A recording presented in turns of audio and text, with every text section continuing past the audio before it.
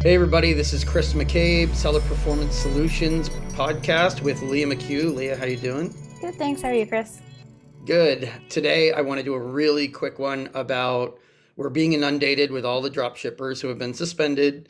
We're getting lots of complaints about account suspensions from people who are still doing online arbitrage, retail arbitrage, as well, who are getting all their receipts rejected. Why are their receipts rejected from Walmart, Home Depot, Costco, whatever? That's been a trend for years. I don't know if there's a bunch of courses out there still teaching drop shipping or arbitrage, but clearly Amazon's paring back and thinning the herd with reselling. They've been doing this for a long time. With the drop shippers, I understand they just sort of nuked all those accounts, thousands and tens of thousands of them. We can do a second version of this podcast that's a little bit longer in terms of how Amazon can suddenly flip a switch and decide to suspend dozens of thousands of accounts within a summer. But just for today, I want everyone to understand if you are suspended for drop shipping, there are certain things you must do.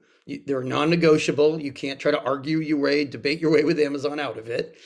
And if you don't do those steps, right, you're not coming back. We've seen a lot of sellers suspended for related because they try to open a new account. Yeah. New sellers, they're newbies, they're new sellers. They say, well, we bought this course, taught us drop shipping. It didn't tell us any of this stuff. I usually now say, well, what course? Who runs it? Where did you find it? And they throw all this stuff at me that I've never heard of. Well, if I've never heard of it, it means the people running the course are taking your money without any real expertise. Not much else to say there. In terms of appealing this, tell Amazon a lot more than just that you've abandoned drop shipping. I think at this point, word is out that you have to get rid of drop shipping, I don't especially if know. you're I still have had this conversation with people that don't know that they have to change their sourcing model. well, they're violating the policy. It's a policy violation. They're not the seller of record on the documentation inside the packaging. But let's face it, even if you are the seller of record, even if you're not violating the letter of the law of the drop shipping policy, Amazon's trying to exterminate drop shipping, right? I mean, it's clear to everybody. So if you can turn the page, if you can show that you've invested real money in a viable sourcing model, a different business model, you're buying from authorized distributors, you have those receipts, you have those invoices in hand, and the suppliers have verifiable websites. Hopefully, the website shows that that supplier is an authorized distributor of the brand. Then you can write a plan of action. Then you can appeal.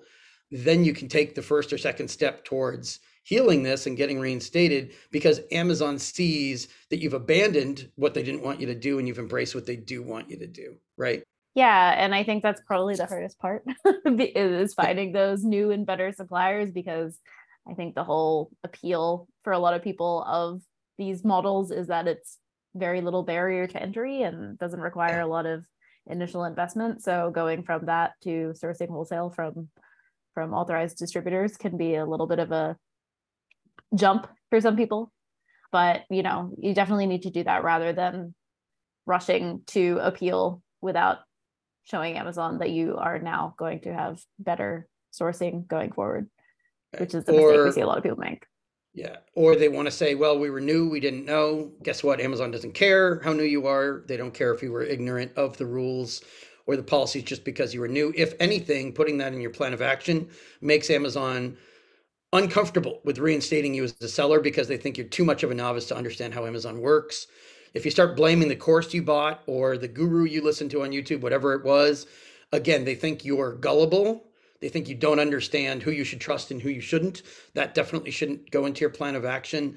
Leah and I have both read POAs from people who are making all kinds of excuses for botching this. None of that works. That's why all of these appeals are getting denied. Can't blame your employees either. Just right. We hired VAs overseas who were managing our whole business for us. We didn't know what they were doing. They didn't know what they were doing. Waving a flag saying you handed off the responsibility for all of your business to a VA, overseas or not, a novice VA, a VA who bragged to you about how many accounts they manage or not. It's all very unimpressive and it looks unintelligent to Amazon, and it's not a business model that they want to entertain on their site. So be extremely careful, not only with making these initial mistakes, because you definitely don't get a free pass on your first mistake. Be very careful what you put in the appeal itself, because we're also seeing so many people getting denied over and over before they even contact us. Hopefully they'll hear this podcast first before they make those initial mistakes. You've already bungled the sourcing model and the selling process on Amazon. You've gotten yourself suspended. Don't add to that layers of mistakes and errors by sending in terrible, faulty appeals. That would be Hmm. my brief words of advice.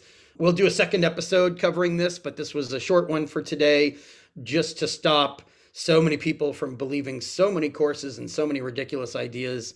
Leah and I don't have time to go through all these videos and look at all these articles telling people to do these get rich quick, set it and forget it, wind it up and let it go business schemes. None of them have anything to do with responsible selling on Amazon.